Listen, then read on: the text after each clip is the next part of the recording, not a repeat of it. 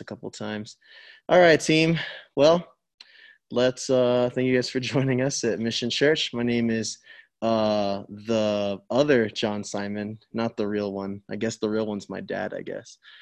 So yeah, we'll start with our adoration verse, which is in 2 Corinthians 5:16 through 21. Feel free to turn there with me. And then Michael, take it away with some music. So here we go.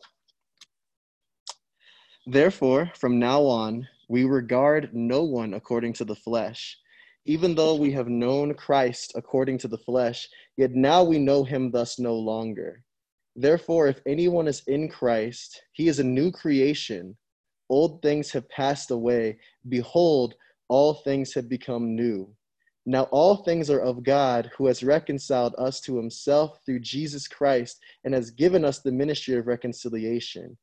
That is, that God was in Christ reconciling the world to himself, not imputing their trespasses to them, and has committed us to the word of reconciliation. Now then, we are ambassadors for Christ, as though God were pleading through us. We implore you on Christ's behalf, be reconciled to God. For he made him who knew no sin to be sin for us, that we might become the righteousness of God in him.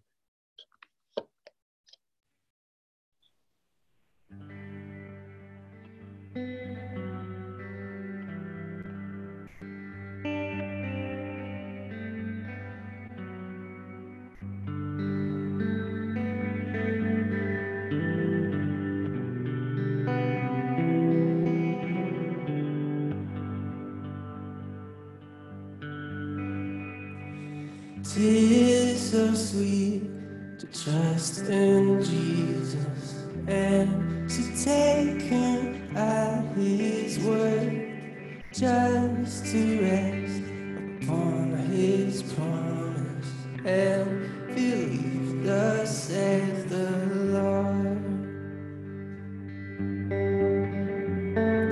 Jesus, Jesus, I will trust him. How he showed me o'er and o'er. Jesus, Jesus, precious Jesus, oh, for grace to trust him more. Oh, how sweet to trust in Jesus, just to trust his cleansing blood. And simple faith to plunge me in the healing, cleansing flood. Jesus, Jesus, I will trust him. How he showed me o'er and o'er. Jesus, Jesus, precious Jesus, oh, for grace to trust him more.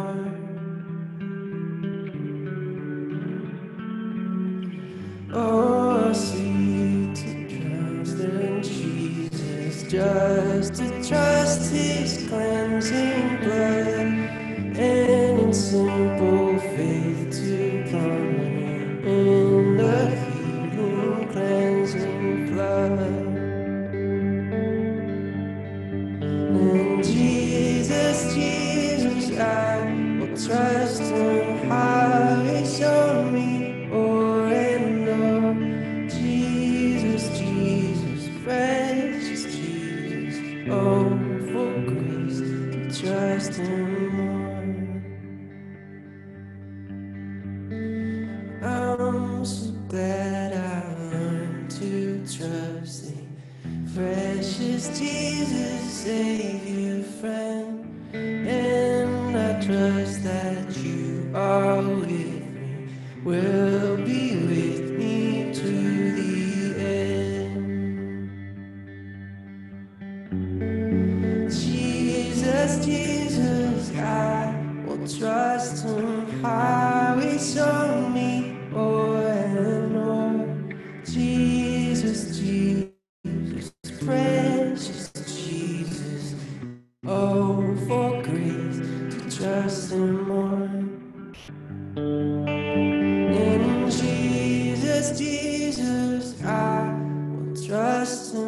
how He's shown me more and more. Jesus, Jesus, precious Jesus, oh, for grace to trust Him more.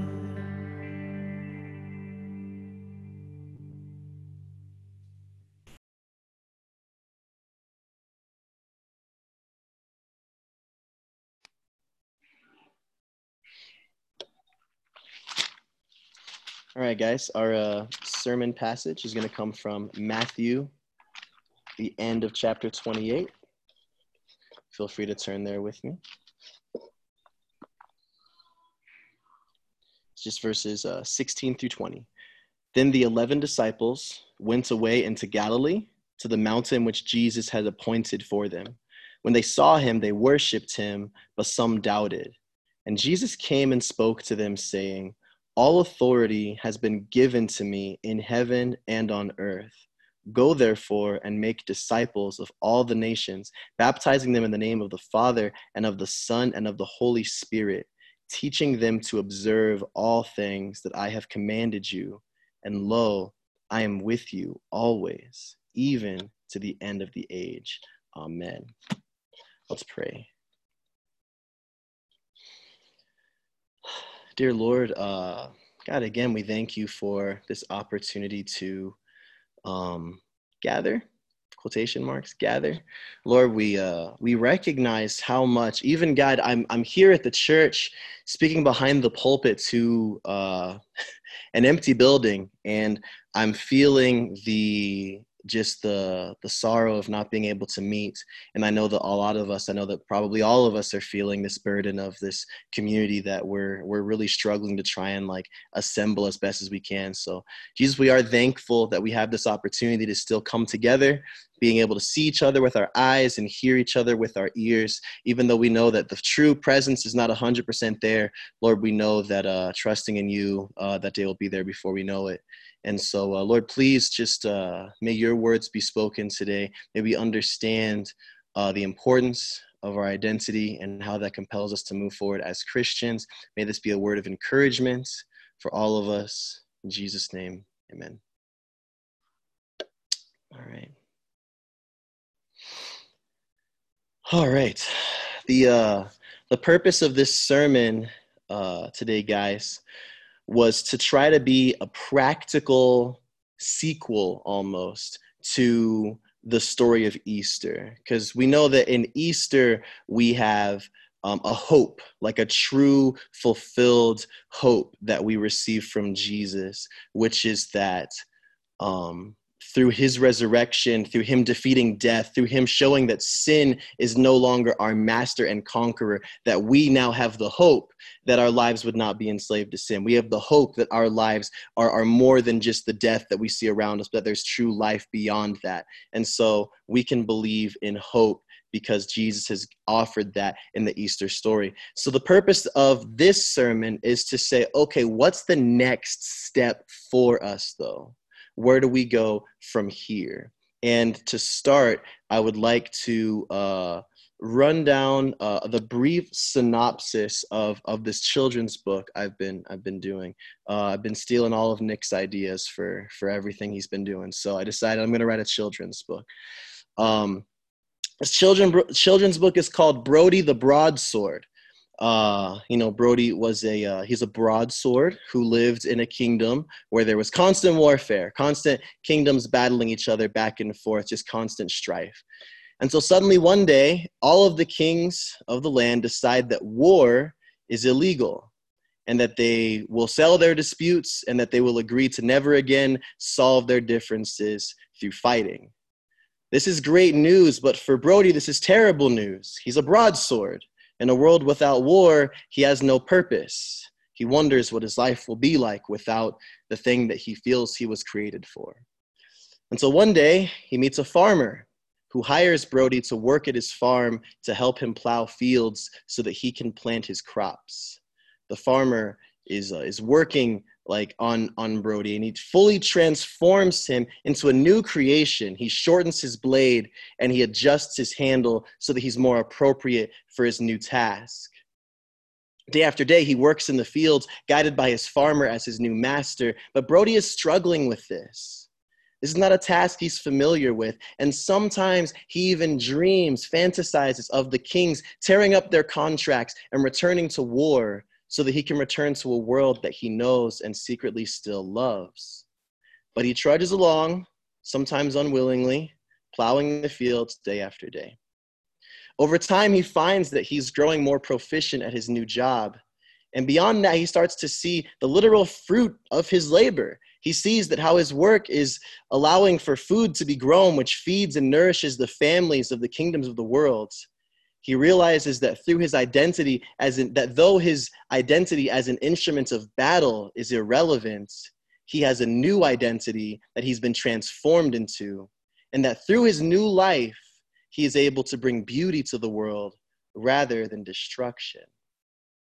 So it's like a rough draft. I don't have any illustrations or anything like that. You know, you guys can send me some like feedback on that one later, but it was just kind of a little like prelude into what I want to discuss, which is really just the significance of the identity that Christ is giving us, but also the call that we have in response to that identity. So kind of that two-pronged idea, which we'll be fleshing out later on. So like I said, the intention of the sermon is to be a practical sequel to the hope that we inherit in the story of Easter. Jesus' resurrection is a story that gives hope to those that follow him. It's a hope that death has been defeated, that sin is no longer our master, that we've been made new. But sometimes, just like our dear friend Brody, we can struggle with the burden of acknowledging a new identity that we've been made into. Just like him, we can struggle to see how we've been made new when we feel as though we are the same that we've always been. Our sin and even just the sinful thoughts of our mind, just the ways that we know that we are not naturally conforming to who God wants us to be, can often challenge who we are and make us challenge who we actually are belonging to, whether we are still belonging to the sin of the past or whether we can actually live anew with Jesus. That's a struggle that I think a lot of us have. Sometimes we feel as though we have this responsibility to like change and mold ourselves by beating and breaking away all of our imperfections so that maybe one day we could start to resemble Jesus and not the sinful creatures that we believe that we are. But the new life that Jesus has promised us is not a life that we are working and battling to achieve, but it's a process that's already occurred. We see in 2 Corinthians chapter 5 that God made him who knew no sin to be sin for us, so that in him we might become the righteousness of God. This is not something that we have to work towards, but it's a gift that we've already been given. If we are trusting in Jesus with our lives, then we can know that at the moment of that trust that we put in Jesus, we were immediately made new. And that new life has permanently defined and altered who we are in him. It is a beautiful transformation that has been made, and that has created a bond and a link that has reconciled us with our Creator, with Jesus, with God, that can never be severed. This passage makes me think of the symbolism that we have when we talk about baptism. A lot of times when we talk about baptism, the idea is that you're going down into the water just as Jesus went down into the grave, and then he came up out of the water just as he resurrected. So there's the symbolism of like we are going down into death as Jesus did, and we're coming up into new life as Jesus did as well. But when they were practicing baptism before Jesus came, baptism had a different type of symbolism for the Hebrews. It's actually very interesting. When they started participating in doing baptism, it was a way of recognizing how their identity had been completely shifted.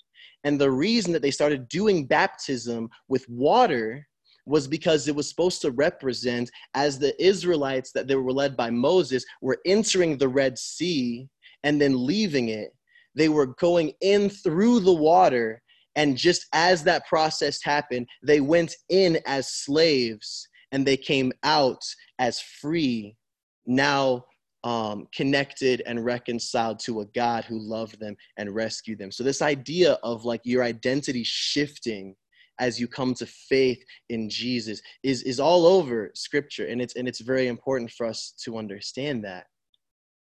I firmly believe that one of the ways that the enemy uses sin to tear us down as children of God isn't just through the action of sin itself, but he can manipulate how we respond to sin to make us challenge the identity that we have in Christ as being new. He doesn't want us to know that we are children of light who were previously in darkness, even though God tells us that. He doesn't want us to believe that God has forgiven and forgotten our sin and cast it as far as the east is from the west, even though God tells us that as well. He doesn't want us to believe that God no longer sees us as broken and hopeless, but that God sees us as if we are in Christ, because we are. But just like our friend Brody, the story doesn't stop at just recognition of our new identity. We have to respond in living out that new identity as servants of the King. See, I think that sometimes when we emphasize this idea of what identity is, it becomes this thing of like, you are being torn apart by all of these things that are grappling for your identity. You should take peace, you should take solace and be able to rest in the identity that you have.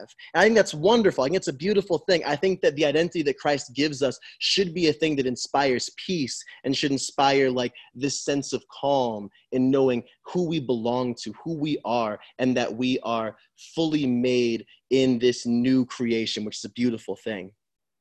However, I think that, you know, if we look at this through the story that we discussed earlier with my guy Brody, the broadsword, then if he was to just say, this is who I am now, I'm not a sword, I am now part of a plow, this is who I am, but then he never actually engaged in that work at all, then his understanding of this identity was kind of halfway.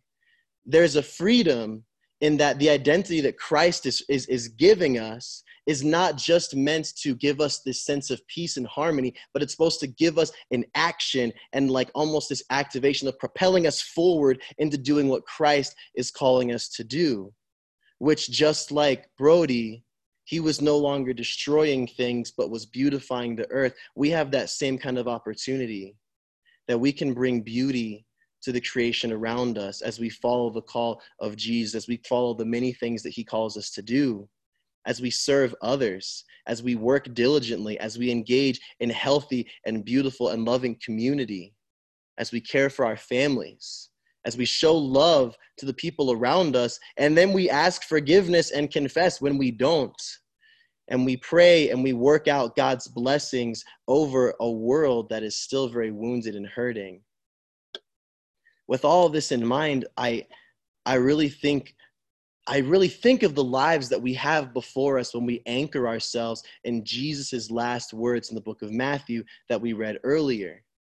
We have Jesus making these three statements. We have Jesus saying, A, I have authority over all things. It has been given to me, which you can believe because this dude was dead a couple days ago and now he's alive with holes in his hands. And he's saying, I have authority. You can believe that.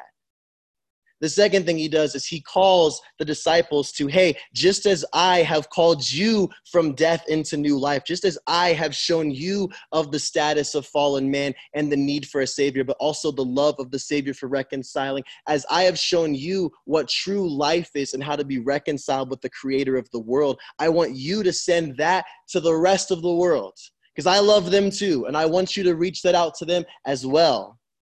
And then the third thing is an encouragement. He says, I will be with you forever. I will be with you constantly. One thing I see in the Gospels all over the place is the disciples are so jittery about Jesus leaving. Whenever Jesus talks about how he's potentially going to die, the disciples are always freaking out. They're like, I don't think that's going to happen.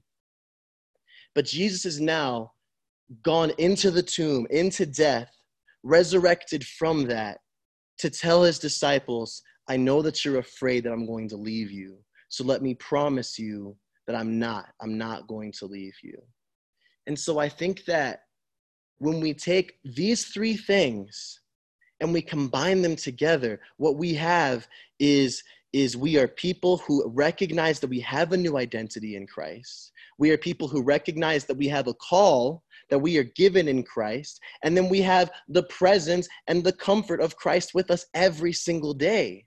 I think when we live lives like that, like we can feel free to give our lives 100% away, because we know that the true life that we have can't be taken from us.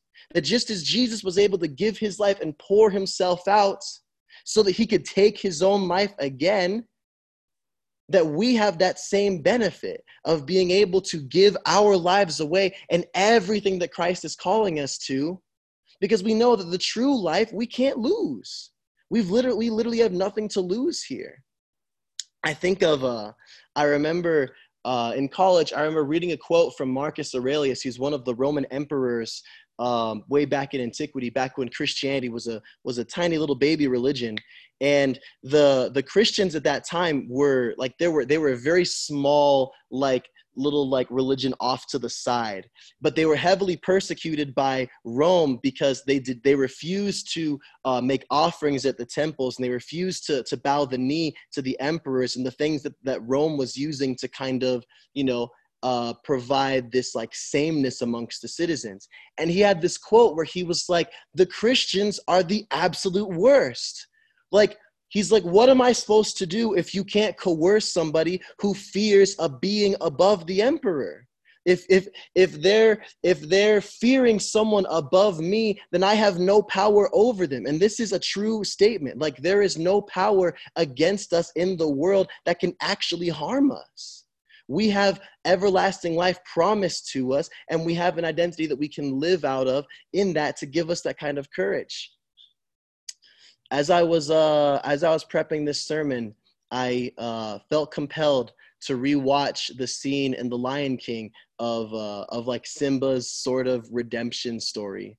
I'm sure everybody here is pretty familiar with The Lion King, but for the one guy who's not, one guy who's like, what? I would just real break it down. Like Simba, it's like the king, the son of Mufasa. He's inherited the throne of the pride.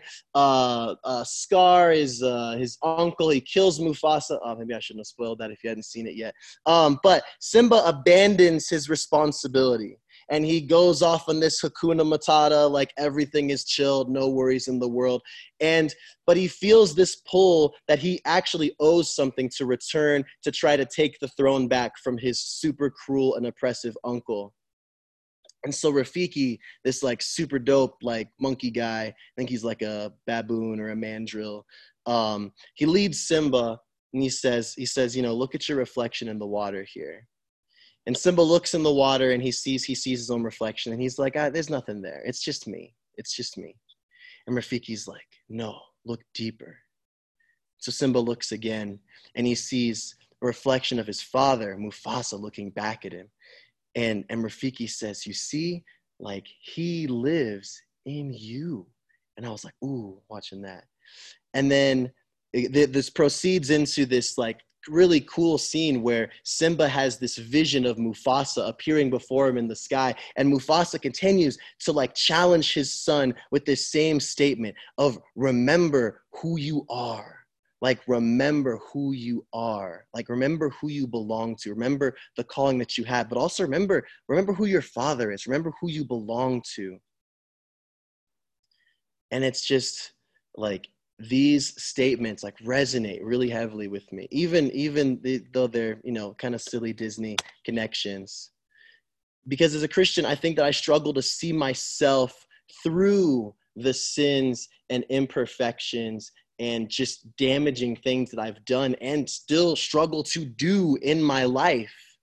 I struggle to see myself through that identity because all I see a lot of times is not what has been given to me, but what I feel like I'm producing with my own hands. When I make mistakes, then I am devaluing myself. I am decreasing who I am in the eyes of God. But when we remember that Jesus has not left us, but that he lives in each of us, that is a comfort that all of us as Christians can carry with us. And this call from Mufasa, who is actually the Lord, that we must remember who we are.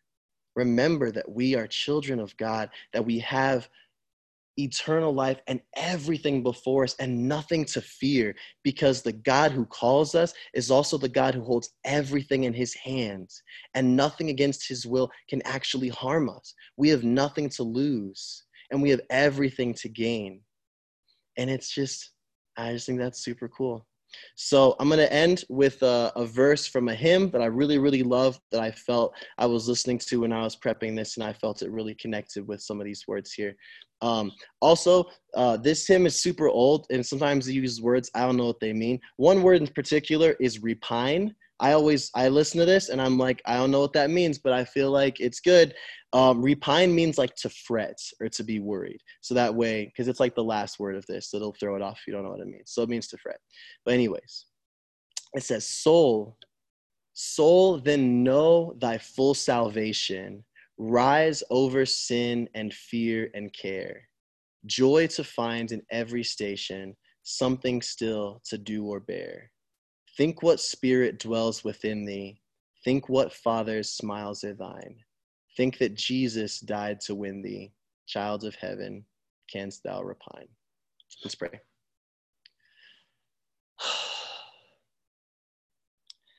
Dear God, I don't know, God, I'm just grateful.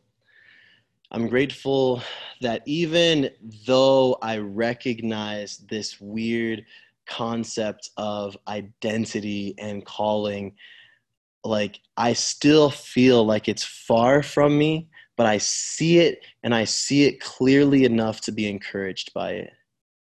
I see it clearly enough to know that you have clearly stated that we are not what we often see ourselves as. We are not the multiple identities of the world around us. We are not just a mismatch of our best and worst days. And we are certainly not just the sum of our sins, God. I think it's something that I have to continue to challenge myself with. And I think I'm probably going to have to continue doing that tomorrow as well. But I pray that we would understand it. I pray that we would see ourselves, even when we look in the mirror every morning, not as every imperfection or problem or past sin or anything else, but we would just see ourselves as yours. We would see yourselves as made new, as new creations, as those who are full and loved and beautiful in your eyes, because it's true. Help us to really understand that, and not just understand it with our minds, but understand it with our hearts, and then let that calling propel us to love a world intensely and to really embrace our calling as the kingdom of God, because we are part of a kingdom that will not lose, because through Christ, we already have victory. So just help us to see that. In Jesus' name, amen.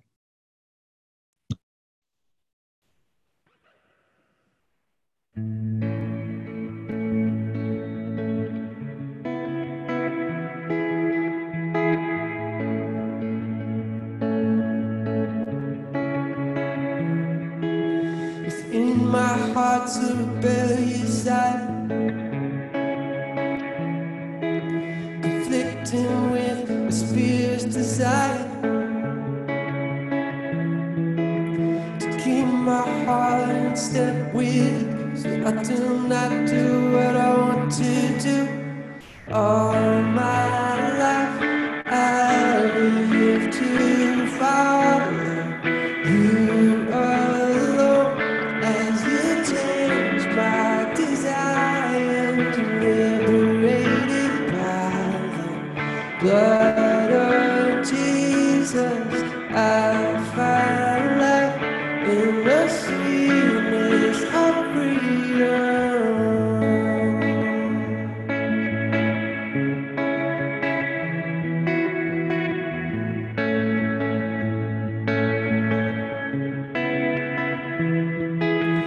Only you have the power to break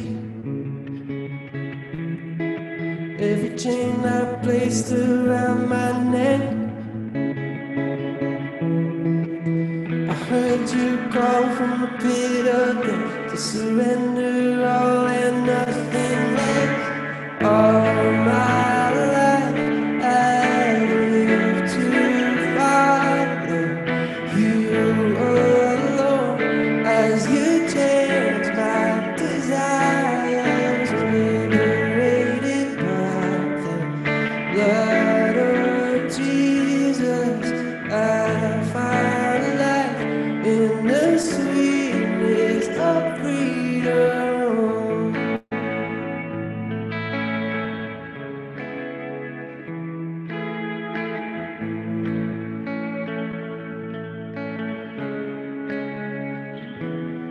Through the Spirit I have righteousness, sweet victory over the flesh. I can walk with confidence in you as I gratify my soul with truth. All my life I live to follow you alone as you change my desires, liberated by the blood of Jesus. I find life in the sweetness of freedom.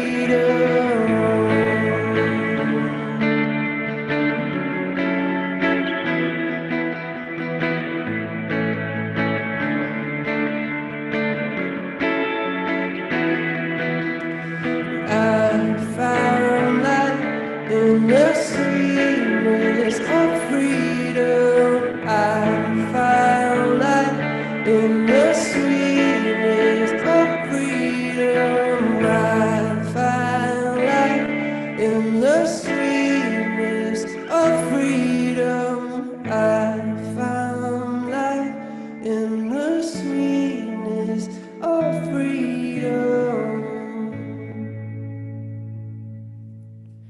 Father, we thank you that you've called us into something that is bigger than our actions, and that's bigger than what we can or can't offer, but that you've given us an identity that is so much greater than we could ever try to offer or try to provide for ourselves. I pray that we just remember that that means it's not up to us to keep ourselves in good standing anymore. It's not up to us to make sure that we've got everything right so that we can offer anything to you, that we can offer anything to the world, and we don't have to be afraid anymore. I pray that we would take on that identity that you've given us, realize that it gives us a responsibility and a call, and that we would just feel free to move forward in that and to love like you've loved us. And pray that for your glory. Amen.